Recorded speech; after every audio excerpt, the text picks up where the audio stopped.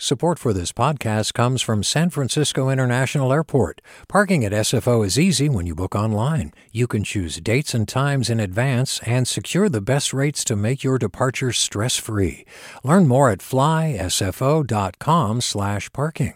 Support for KQED podcasts comes from Star One Credit Union, now offering real-time money movement with Instant Pay. Make transfers and payments instantly between financial institutions, online or through Star One's mobile app. Star One Credit Union, in your best interest. From KQED.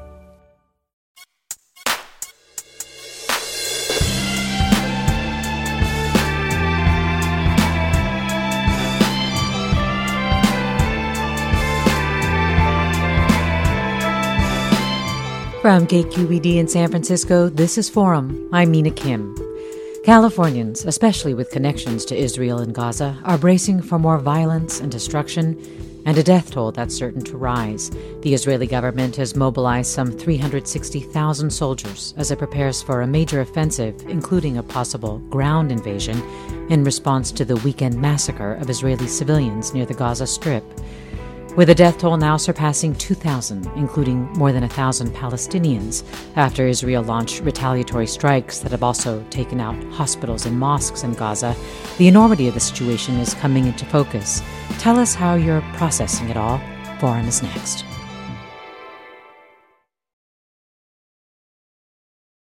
Welcome to Forum. I'm Mina Kim. Synagogues and mosques in California have stepped up security, especially in Los Angeles, home to the second largest Jewish community outside of Israel, over concerns of hate-motivated violence after Hamas launched its horrific surprise attack on Israel and after Israel responded with unrelenting airstrikes in Gaza. President Biden said yesterday U.S. agencies are monitoring domestic threats. There is no place for hate in America. Not against Jews, not against Muslims, not against anybody. We reject. What we reject is terrorism. Biden also sought to capture the anguish Americans are feeling as the horror unleashed and the casualties have become clearer. Today, Americans across the country are praying for all those families that have been ripped apart. A lot of us know how it feels. It leaves a black hole in your chest when you lose family. Feeling like you're being sucked in. The anger, the pain, the sense of hopelessness. This is what they mean by a human tragedy. Listeners, how have you or someone you know been affected by this tragedy? What are your questions, your concerns about what's happened, or about what's to come? You can email forum@kqed.org, post on our social channels at KQED Forum, and you can always call us, 866-733-6786. On the line now is Manny Yekutiel, owner of the restaurant and community gathering space Manny's in San Francisco, who is currently in Israel. Manny, thank you so much for talking with us amid everything. No problem. Thank you for asking me to be here today. How are you? Can you walk us through what the past several days have been like for you? It's been an emotional and physical roller coaster, to be honest. I came here to visit family for my niece's bat mitzvah and my father's 80th birthday. And it feels like it's been a lifetime in just a few days. I spent Shabbat, Saturday, Simchat Torah, which is traditionally supposed to be the happiest day of the year for Jews, in and out of bomb shelters, watching hundreds of children scurry around synagogues looking for shelter as missiles were aiming for the area that my sisters were living in. I saw a place where one of the missiles actually hit, not terribly far away from where I was staying. And then I found out that there was a volunteer effort underway in Tel Aviv and decided to relocate to Tel Aviv to be of service and of use. And 3 blocks away from where I was staying in central Tel Aviv, my host showed me a place where another missile had actually hit a building and blown up one of the apartments. I spent the last few days being at the center of the volunteer effort in Tel Aviv, making myself useful. And it's been surreal. I mean, I would walk out of the place where we were volunteering and overhead I would hear, missiles being intercepted. Yesterday, I decided to go back to Beit Shemesh, where my family is, for the kind of makeshift bat mitzvah celebration, which was just a bunch of us huddled in the living room. And on the way there, I had to stop my car and get out and run for cover as the bomb sirens went off where I was in central Tel Aviv. And so it's been dramatic, insane, intense, depressing, horrific. No. And you were describing doing some volunteer work in Tel Aviv and just the pain that people are feeling while they are doing this volunteer work, which has also at the same time sort of been humbling and inspiring to see. Can you explain what you mean by that? Yeah, I wouldn't actually say that the feeling and the mood in kind of the volunteer command center, I guess you could call it, is pain. It feels deeply inspirational to behold. As an American, our society is so divided in America, so polarized, and it feels like one big family in this volunteer effort. Children and adults, no one actually necessarily knowing each other, but acting as one unit, helping each other. I saw thousands of people come together, people from all over the country coming to this area to deliver whatever they could: food, water, canned goods, clothing, baby cribs, and then all of the volunteers sorting it, getting it together, and then hundreds more bringing their vehicles and then taking these care packages and delivering it to families who've lost loved ones to the terrorists, and also folks on the front lines and the thousands of soldiers who've had to leave their families and homes to go to be of service. And so it's been really, really beautiful to watch. And then so that has been wonderful. And then leaving this area and being in Tel Aviv, which feels like a ghost town. Mm-hmm. I mean, where I am in Tel Aviv right now is completely silent, which is, imagine like Midtown Manhattan, but no noise whatsoever, because so many have been deployed. And that honestly feels eerie. Are you hearing anything about the prospects for your ability to return to California? Yeah, so even just now walking back to the apartment, I was made aware that there's been a missile attack from the north, and there's drones that are being used. And so there's now kind of real fear that Hezbollah is going to be launching a front from the north, which adds a whole nother level to this conflict. That combined with other reports that missiles are being directed at the airport and that some have actually landed not terribly far from the airport. Yeah, it makes me nervous. It makes me afraid that I might not be able to get out and go back to America. And at the same time, there is a unity here and a resolve that people will get through this, that we will work together to get through this. You know, a lot of people have asked me, how's your family, right? Because I'm here with my immediate family. Yeah. And the question is strange because Judaism is both a religion and a tribe. We're related to each other. We are all family. And so my family's not doing well because over 1,000 members of my family were murdered just a few days ago. But just like a family gets through things together, there's also this feeling of resolve and unity. But I don't know exactly what the prospects are for me getting home quite yet. How are you preparing for that, if you are at all? Well, I got multiple flights because they're all getting canceled. So one is trying to, and then canceling the flights that I know I'm not going to be able to get because there's an issue with people booking too many flights as well. I think there was a request that people have enough food and water in their bomb shelters for 72 hours. Where I'm staying right now, the building doesn't have a bomb shelter in it, so I'm not really working on that. But honestly, I'm trying not to think about it too much. I just want to be helpful while I'm here. So I've been putting my head down, showing up, volunteering. Today, I sorted through baby clothes, created cardboard boxes, organized the water that was going to soldiers. That to me, the way I deal with situations like this, not that I've ever experienced anything like it, is to be useful, to do something, to actually be of service. And so that's my focus right now.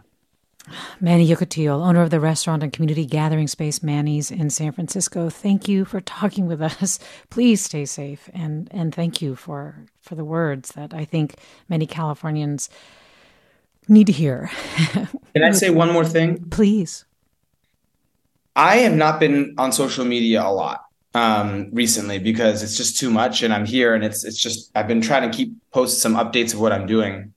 But I think it's important that folks who aren't here and aren't kind of steeped in it understand that there is some kind of equivalency happening, I think, where people are saying, there's two sides and we have to fight it out. And I don't think people realize the extent of what actually has happened on Saturday, which is barbarism, terrorism, genocide, literally people going into folks' homes and murdering their babies and murdering their adults. The apartment that I'm staying in right now, the reason that this apartment is available is because the person who lives here, her cousin and her husband were both murdered in their house, leaving two 10-month-old twins as orphans. And so they had to take the 10-month-olds and figure out a plan for them. So that's a very different situation than what's happening. What happened to my people, my family, was unarmed, innocent folks were murdered in their homes and kidnapped. So when we start to talk about one side versus the other, know exactly what happened to my people and to my family just a few days ago. Manny, it's important to hear your perspective, voice, experience on that as you are there, and I appreciate it very much. And actually, I want to bring Janine Zacharia into the conversation, a visiting lecturer at Stanford University and former Jerusalem bureau chief and Middle East correspondent for the Washington Post. Janine, you have been covering Israel for more than 2 decades. And as Manny says, can you just talk about how unprecedented this attack on Israelis was? Yeah, this is the worst tragedy in Israeli history. It is the massacre of Jews since the Holocaust. It can't be overstated how horrific this is. As Manny was saying, you now have the death toll of Israelis, primarily civilians, is up to 1,200. And to give a comparison, during the Second Intifada, Second Palestinian Uprising from 2000 to 2005, in that almost 5-year period, you had 1,000 Israelis killed. And now you've had 1,200 killed in a 24-hour period, pretty much. And that number is still going up because there are still bodies that have not been retrieved from the kibbutzim and the towns around Gaza. And that's not counting whatever's happening with the hostages in Gaza. We don't have a sense yet of who's alive and who's dead. This attack has also been compared to the 1973 Yom Kippur War. And you have written that in some ways this is more traumatic. Why do you say that? And do you think social media is playing a role in that? As Manny was saying, he's tried to stay off it.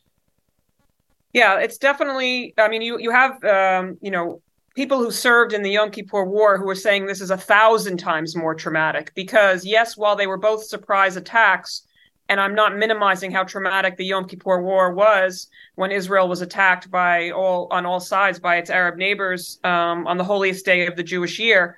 But in that case, you had soldiers who were deployed to the Golan Heights, to the border with Egypt. And this is massacres of women, children, babies, 20-year-olds at an overnight dance festival.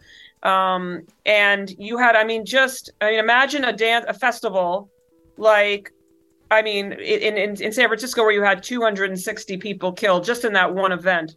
So it's a completely another level of trauma for the country.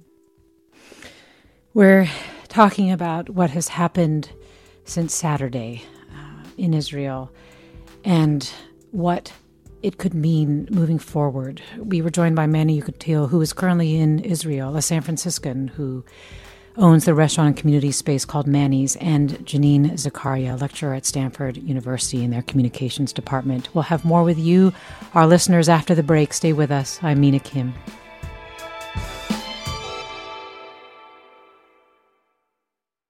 This is Barbara Leslie, president of the Oakland Port Commission. Oakland International Airport, OAK, is proud to bring you this podcast of KQED's Forum. When you're choosing your next adventure, the smart and convenient choice is to fly the East Bay Way, from OAK to destinations across the USA and Mexico. And when you return home, tune in to KQED, always bringing us remarkable stories about who we are and where we live. Enjoy today's episode of Forum. I'm what you might call very good at hide and seek. And since we got Xfinity, we have Wi-Fi all over the house, even in my super secret hiding spots. So I can kill time in here by streaming my favorite... Ha! Found ya. How? It left Find My tablet on. Get wall-to-wall Wi-Fi on the Xfinity 10G network. Restrictions apply. Not available in all areas. Actual speeds vary. Welcome back to Forum. I'm Mina Kim. We're hearing how Californians are processing and are affected by the Israel-Hamas war. And we get the latest news from Steven Erlanger, Chief Diplomatic Correspondent in Europe for the New York Times. Steven, thanks so much for joining us. Of course. So one of the things that we have been hearing about is that the number of Americans taken hostage, 2022 maybe have been 14 American citizens have been killed, maybe 2022 or so have been missing. The numbers continue to increase, so maybe if you have more updates, I'd love to hear that from you. But can you help us understand the situation, what you've learned at all about the hostages, including some Americans? I cannot update the figures, but investigations are still going on. I mean, it's believed about 150 people have been taken hostage. It's believed they've been spread throughout Gaza. They've been separated, put into places that are difficult to find, sometimes underground, but we don't know a lot about it, frankly. The situation is tense because it's clear Israel's gearing up for an important ground invasion of Gaza. We don't know exactly when. I don't think it's going to be forever away. How big an incursion, how big an invasion that's going to be, how long Israel stays, what it does afterwards, what kind of civilian deaths will occur, despite everyone's efforts to not hurt civilians inside Gaza, is anyone's guess right now. It's a big debate.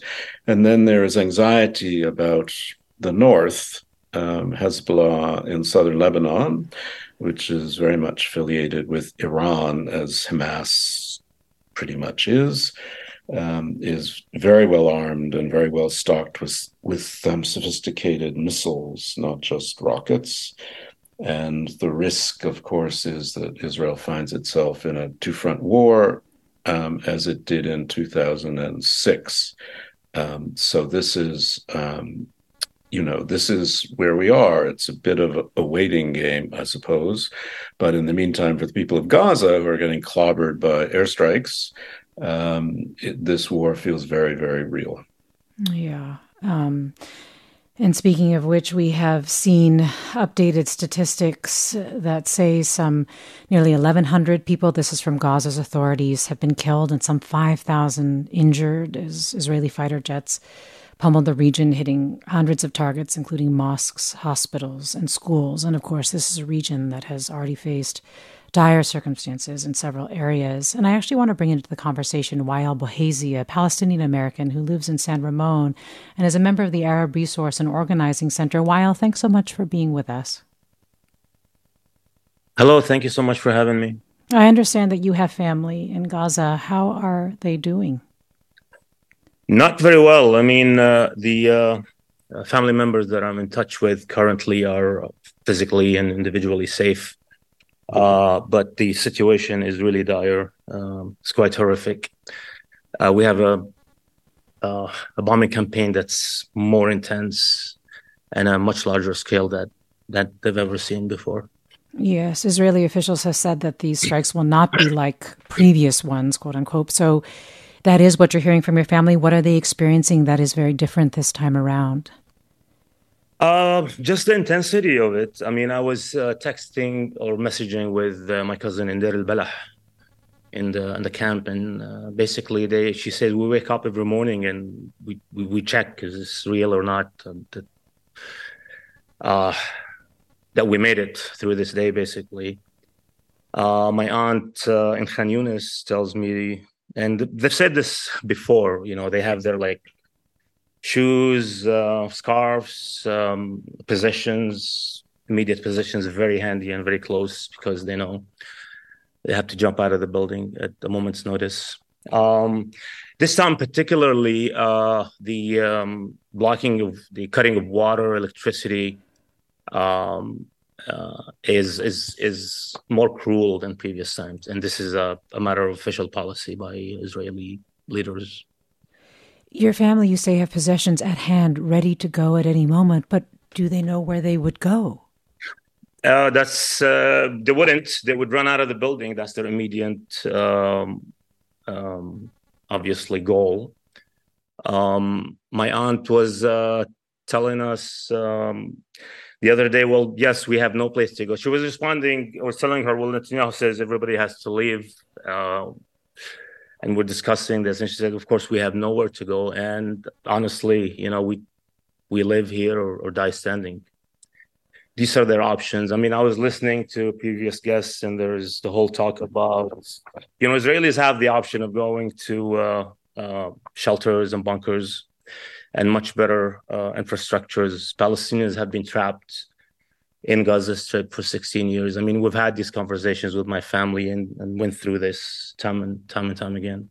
Yeah. When you first heard about the weekend attack by Hamas, what was your immediate reaction or concern? Well, shock and surprise. Palestinian factions have not been able to inflict an operation of this scale against Israel ever. Also, breaking the fence of people that have been embargoed for over 16 years and occupied for over 50 years and dispossessed for 75 years. Was going to happen sooner or later. I mean, you can't trap 2,000 people, 2.3 people now, million people, sorry. Yeah. In this open-air prison and expect this to go on. It was going to blow up. Is it hard to be here, to be far away? I know you've been to Gaza before. Is it hard to not be able to go there right now? I have not been to Gaza in a long time, actually. I have not been to Gaza since I was 15 years old. My Palestinian family live in Kuwait. I was born and raised in Kuwait, as many Palestinians who was evicted of our homeland. And we used to visit from time to time. We haven't been able to visit in a long time. And unlike you, previous guest, he's able to go visit and be with his family. We have not been able to see our family in decades. Palestinians are not allowed to go visit Palestine, not without extreme difficulties. Yes, it is difficult being here and basically being worried about them, looking at the news all the time. Just they're horrific pictures and videos, piles of bodies, dead babies everywhere, and that the helplessness you feel here, and sometimes even some feelings of guilt. Well, Wael, I really appreciate you coming on to share what you're going through. Wael Buhaissy is a Palestinian American who lives in San Ramon and member of the Arab Resource and Organizing Center. We also have Steven Erlanger. Thank you. We also have Steven Erlanger with us, chief diplomatic correspondent in Europe for the New York Times, reporting from Jerusalem, and Janine Zacharia, a lecturer at Stanford University and former Jerusalem bureau chief and Middle East correspondent for the Washington Post. And you, our listeners, have joined the conversation with your questions and comments. The number 866-733-6786. The email address forum@kqed.org. Our social channels are at KQED Forum on Twitter, Facebook, Instagram, Discord. Beth writes, we know a family in Gaza, and they want to live in peace with Israel, and they are afraid to speak up against Hamas because they say if you do, you will be punished or even killed. This is why I'm so concerned about the innocent people of Gaza, while understanding that Israel needs to defend itself against terrorists. Let me go to Masha in Palo Alto. Masha, you're on.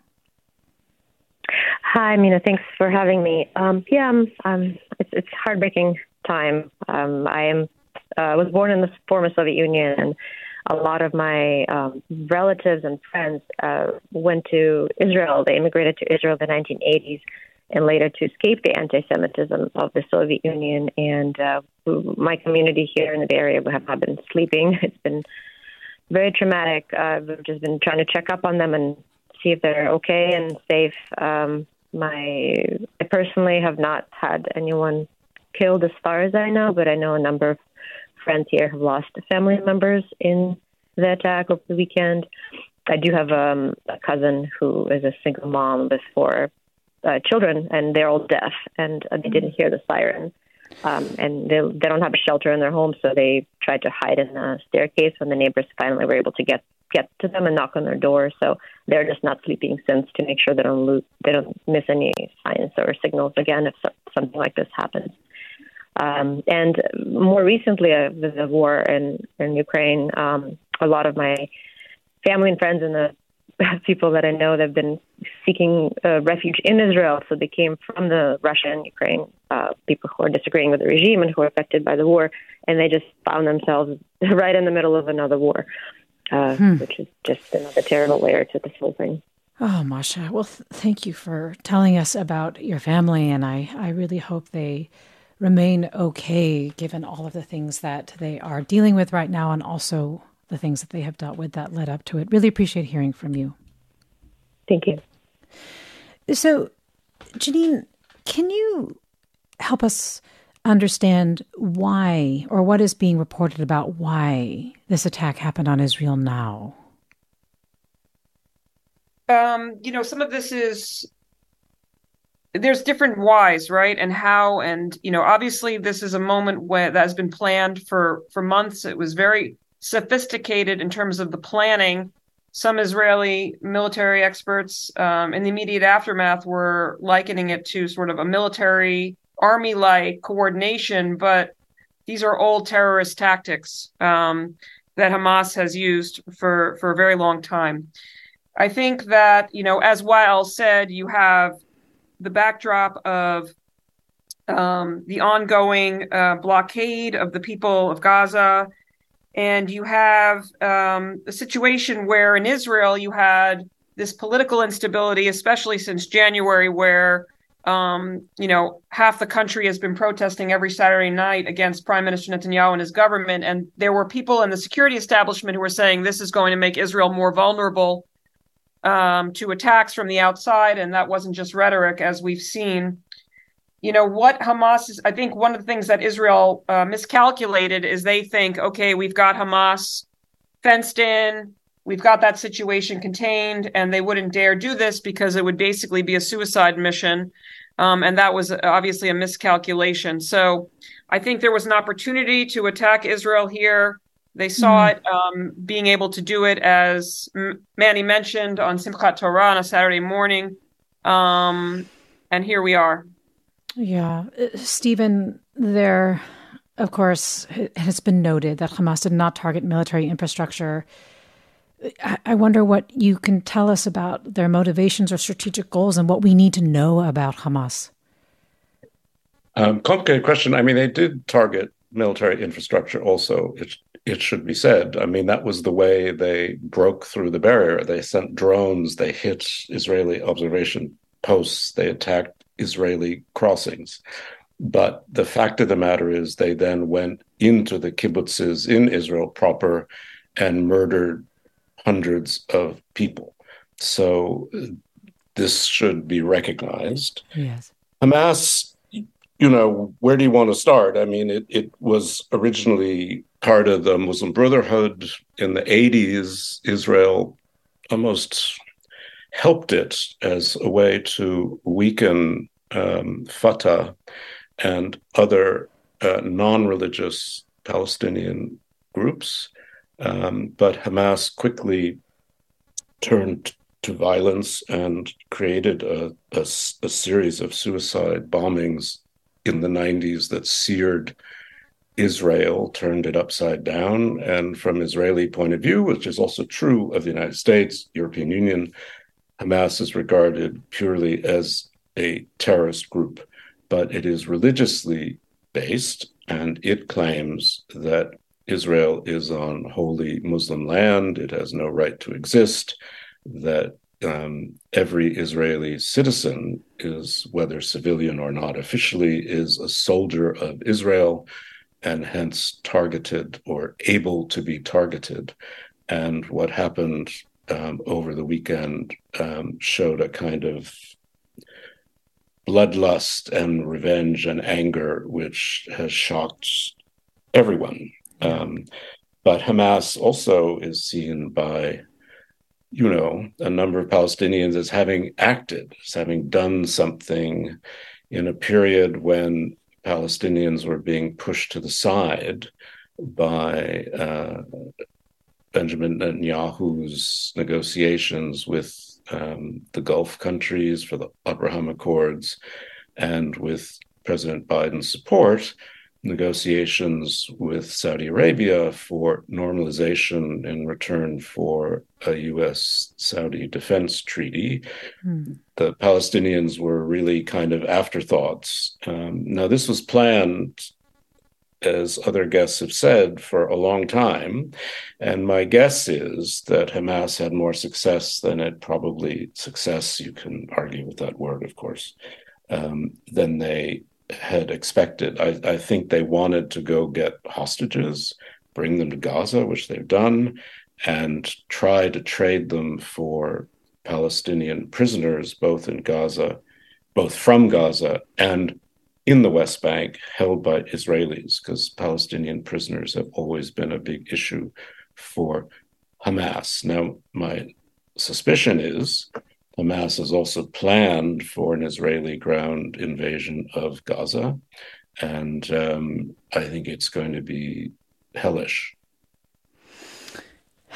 Janine, in terms of why they had, quote unquote, more success in their sort of horror campaign, a lot have pointed to the fact that the Israeli government and defense forces were focused on the West Bank. Do you want to add more about what may have emboldened Hamas at this time?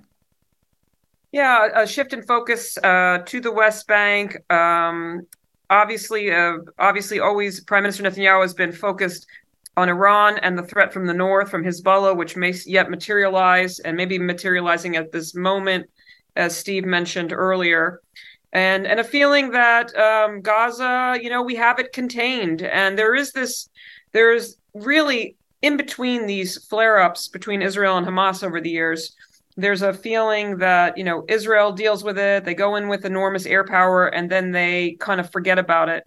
This has been going on really since Israel withdrew unilaterally from the Gaza Strip in 2005, and then Hamas took power after a bloody fight with Fatah, the rivals, in 2007. And since then, there's been no way to figure out how to deal with this issue of this territory that abuts Israel so closely, that is being controlled by Hamas, which, as Steve outlined, rejects Israel's existence completely. So I think that there was just miscalculations. There was also some duping going on in recent weeks and months by Hamas in terms of sending signals in overt channels that Israel monitors, suggesting that they were not going to launch something like this. So there was but all that said, it is just inconceivable to me and many others that Israel was caught off guard by this, given the level of sophistication of their intelligence capabilities and what was thought of as the strength of the IDF, not only in the run-up to this, but we haven't even talked about the cataclysmic, inept response of the Israeli military after the events started. Yeah, and I want to get to that right after the break. We are coming up on it, but I do want to ask you, Janine, do you feel like something has fundamentally changed in terms of Israeli sense of safety as a result of this? Oh my God, yes, absolutely.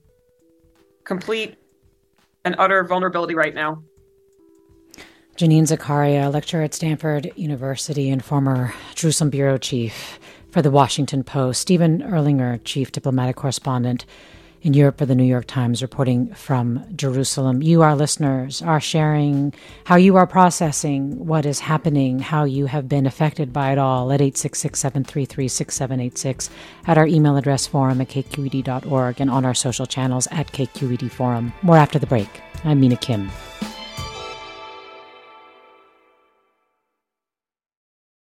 This is Barbara Leslie, president of the Oakland Port Commission. Oakland International Airport, OAK, is proud to bring you this podcast of KQED's Forum.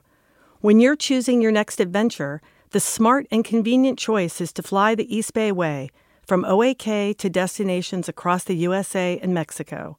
And when you return home, tune in to KQED, always bringing us remarkable stories about who we are and where we live. Enjoy today's episode of Forum. I'm what you might call very good at hide and seek. And since we got Xfinity, we have Wi-Fi all over the house. even in my super secret hiding spots. So I can kill time in here by streaming my favorite... Ha! Found you. How? You left Find My tablet on. Get wall-to-wall Wi-Fi on the Xfinity 10G network. Restrictions apply. Not available in all areas. Actual speeds vary. Welcome back to Forum. I'm Mina Kim. We're talking with Janine Zacharia of Stanford and Steven Erlanger of the New York Times, and with you, our listeners, about the latest in the Israel-Hamas war and how it's affecting communities across California. We're hearing your connections to the region, the questions or concerns that you have about what's happened or what's to come. The email address is forum@kqed.org. The phone number 866-733-6786, 866-733-6786. Lewis writes, it's a false equivalence for anyone to equate the barbarism of Hamas with the Israeli military efforts. Hamas has in its charter the destruction of Israel and has proven it is happy to target civilian life. Israel targets the Hamas military infrastructure, which includes the factories that build the thousands of rockets that are being fired at Israeli civilian populations. Many of these facilities are built in populated areas. Israel generally issues advance warning when it is feared civilians will be in the line of fire. Stephen writes, what Hamas did in Israel on Saturday is horrific and barbaric. What Israel is doing now in Gaza is just as bad. Indiscriminate killing of civilians, in numbers soon to be far greater than the number of Israelis killed, not to mention the denial of food, fuel, medicine, and water. Let me go to caller Ali in San Francisco. Ali, you're on. Good afternoon. Just two quick points. Number one is how disappointed we are as Palestinian Americans in the coverage all across the American conflict. CNN and Fox News were used to. We are particularly disappointed in NPR. They are definitely presenting a one-sided story. Very few Palestinian voices are heard from Gaza and the West Bank. That's number one. Number two, the conflict or the media have presented the conflict as it's just started Saturday morning, disregarding the long history of suffering by the Palestinian people under the Israeli hands in the West Bank and Gaza and East Jerusalem. There should be a correction here that the conflict did not start Saturday about the attack of Hamas on Israel, that the conflict started 7 years ago, ongoing, with Palestinians bearing the brunt of the suffering and the murder and the killing and the home demolition and the imprisonment. All that seems to be lost in a moment of sympathy with Israel. And we just have to put a check on that. Wow. And I just give you a quick example. With my niece in a village in Jerusalem, suffered a third-degree burn in an accident at home, not from any conflict. And her parents were trying desperately to get her to a burn center, the only burn center in the West Bank, and they were not allowed. So the 4-year-old was suffering third-degree burn, and she was not allowed with her parents to go to the nearest burn center. That's the daily life of Palestinians in Gaza and the West Bank. All of that is lost in a moment of outpouring sympathy for Israel and the attack by Hamas. Well, Ali, I really appreciate your call, and I'm so sorry to hear about what happened to your niece. And I do think that at least we are definitely not acting like this is a conflict that began on Saturday.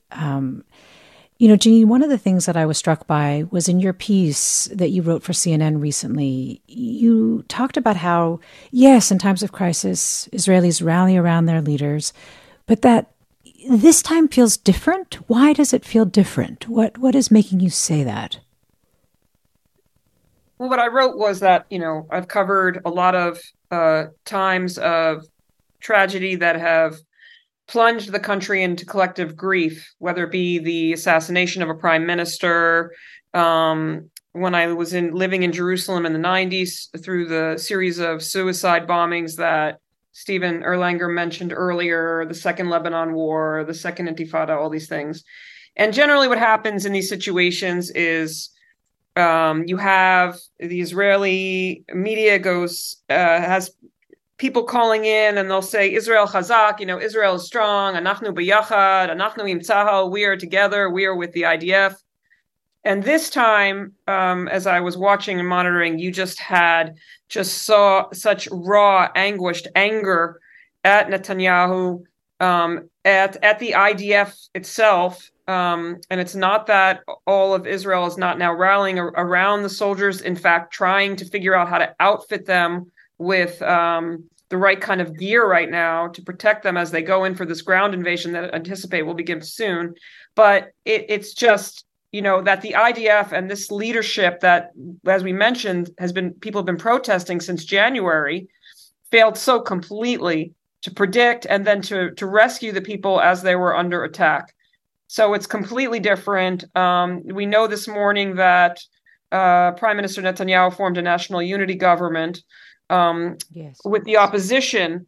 But I anticipate that Netanyahu, who's been on and off prime minister, the primary figure, who was known as, Ish Bitachon, the man of security, will, once this crisis settles down, and that may be a while, I don't believe that he'll be able to continue to be prime minister any longer.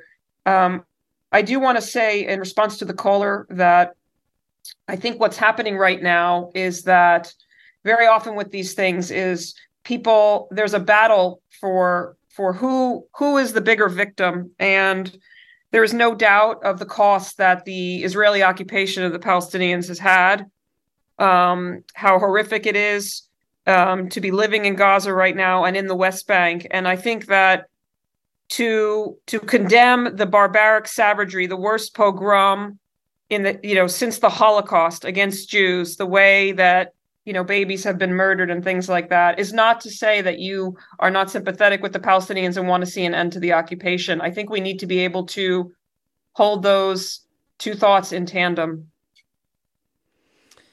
Steven, can you talk about this, what feels like an impending ground invasion?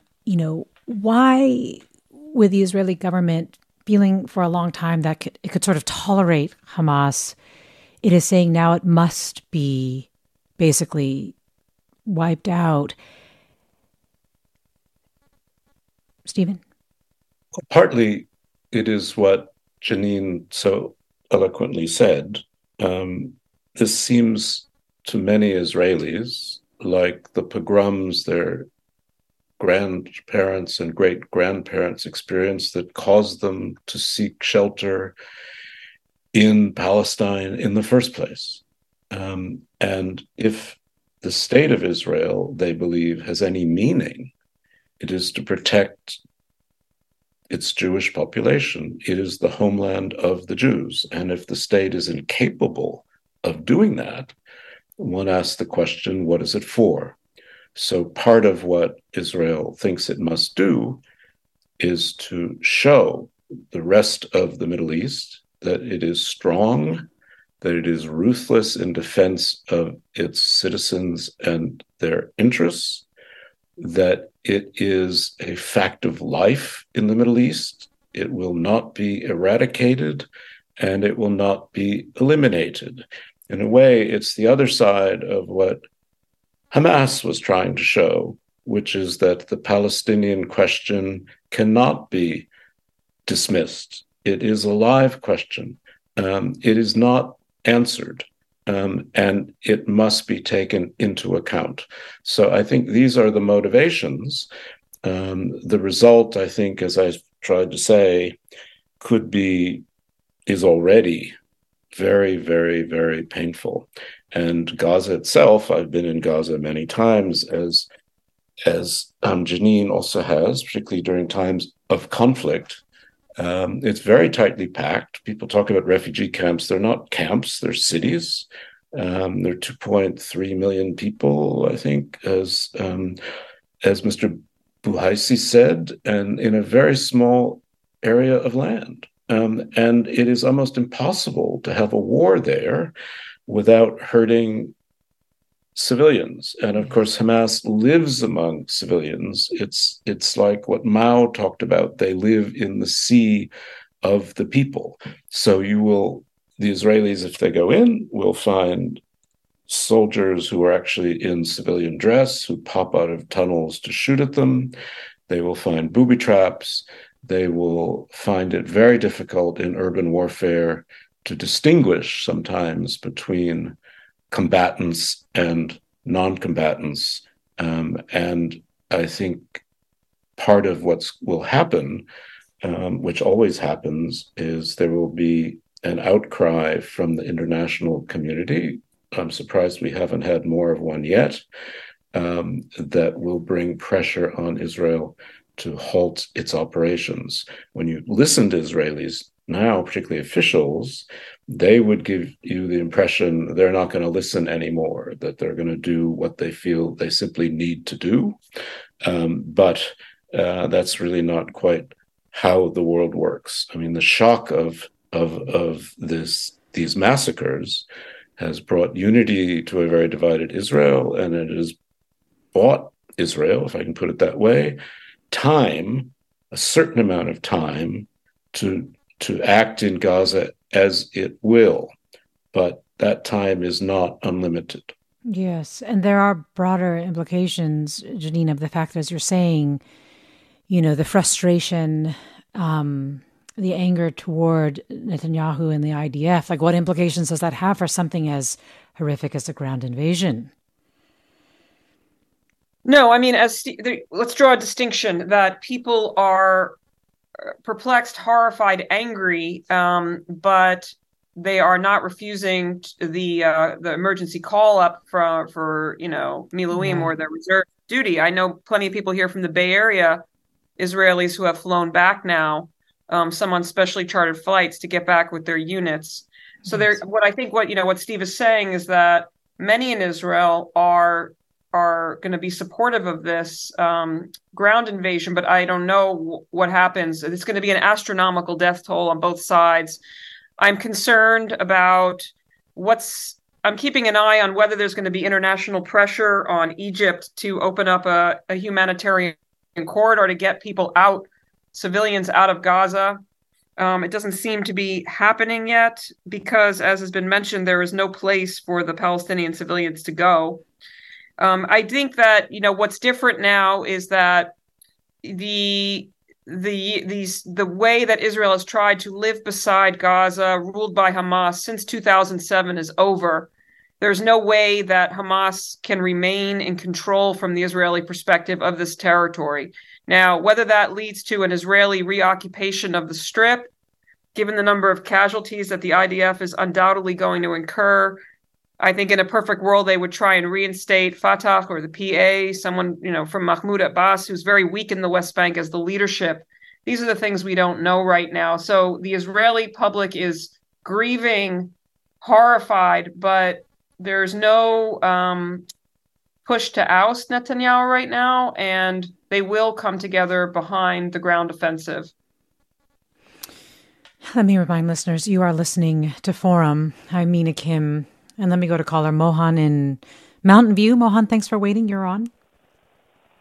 Yeah, hi, Nina. I think one thing that is not frequently talked about is the culture of hate in the Palestinian community against the Jews. The rhetoric that's widespread is that, Jews should be murdered and it's a virtue to murder them and, you become a martyr. And they teach this even to their children. And this is also widespread in the Arabic world. And I think there's no chance for peace unless that kind of rhetoric is changed or squashed. I can't really blame Israel for wanting to contain themselves because there's so much hate. They're surrounded by hate on all sides. And I think that's a big issue that's causing the conflict to continue. Well, let me go next to Diane in San Francisco. Diane, you're on. Hi, I just want to say that I'm of Jewish descent, and one of my best friends is Palestinian. And ever since I met her in 1986, and she started to try to tell me what happened to her descendants and ancestors in Palestine and how everybody was killed and taken from their houses. I've tried to understand, and only NPR is talking about both sides. And our government is funding killing innocent people in other countries, and the whole American public needs to understand that. The best that we can do is pray for and try for peace. Fighting is not going to work. Well, Diane, thanks for sharing your thoughts as well. Curtis writes, generations of Palestinians have lived in deplorable conditions and extreme poverty. What can Israel do to give the Palestinian people assurances that it's in their common interest to remove Hamas? Do you have any thoughts on that, Steven? Hamas is not popular in Gaza. I mean, Hamas runs Gaza because it won a civil war against the Palestinian Authority in the Strip in 2007. It controls the place pretty tightly. I mean, when people say, why don't the Palestinians just get rid of Hamas? The question is, how are they going to do that? Frankly, there's not going to be an election. They don't have the training, the weapons, the support Hamas has. So maybe, if the Israeli army does it right and does what it promises to do, which is to dismantle Hamas's military capacity and even dismantle its leadership, then perhaps there is a possibility of something else. But, understand Hamas is also an idea, which is harder to crush. And Hamas's leadership, most of it's out of Gaza anyway. It's in Doha. And even its military commanders are likely to be deep underground or even in Egypt. So it's going to be a very difficult thing. But I mean, it's just too easy to say, why don't the Palestinians get rid of Hamas? It's just, that's not the way that world works, I'm afraid. And Janine also wanted to see if you had any reaction to Curtis's question around the fact, can Israel do anything? Can Israel do anything to give Palestinian people assurances that it's in their common interest to remove Hamas? This has been the fundamental effort of the blockade that has been in place for the past, pretty much most of the past 16 years, that if we just, what the word they use in Hebrew is strangle the Gaza Strip, then the people of Gaza will rebel against Hamas because they are the cause of this blockade, because Israel wants to prevent, rockets and being imported from Iran and the military equipment and things like that. And that has not worked. So the fundamental calculation, the security calculation of Israel it has to change here. That policy has not worked. As they famously, as an Israeli official famously told, Steven and my former colleague, Ethan Bronner, 10 years ago, we go in and we, quote, mow the grass. It was a terrible analogy that, we go in and we bomb Gaza and then we go back to what we were doing. This is not going to be the case anymore. But as Steven and others have mentioned, it's not going to be easy to go in there and just remove Hamas, albeit unless they do a full on, at least temporary reoccupation. Janine Zacharia. Janine Zacharia is a lecturer at Stanford University, former Jerusalem bureau chief and Middle East correspondent for the Washington Post. Steven Erlanger, chief diplomatic correspondent in Europe for the New York Times, reporting from Jerusalem. My thanks to both of you. My thanks also to Manny Yekutiel and also Wael Buhaissy for joining us as well, and for our listeners for sharing their experiences. Your insights, Janine and Steven, have been so vital. But as we all know, so many of us are connected, and I just want to wish all of you the safety of your families and friends who are in the region, and for yourselves. This is Forum. I'm Mina Kim. Funds for the production of KQED's Forum are provided by the John S. and James L. Knight Foundation, the Generosity Foundation, the Germanicos Foundation, and the Heising-Simons Foundation. This is Barbara Leslie, President of the Oakland Port Commission. Oakland International Airport, OAK, is proud to bring you this podcast of KQED's Forum. When you're choosing your next adventure, the smart and convenient choice is to fly the East Bay Way from OAK to destinations across the USA and Mexico. And when you return home, tune in to KQED, always bringing us remarkable stories about who we are and where we live. Enjoy today's episode of Forum. I'm what you might call very good at hide and seek. And since we got Xfinity, we have Wi-Fi all over the house, even in my super secret hiding spots. So I can kill time in here by streaming my favorite... Ha! Found you. How? You left Find My tablet on. Get wall-to-wall Wi-Fi on the Xfinity 10G network. Restrictions apply. Not available in all areas. Actual speeds vary.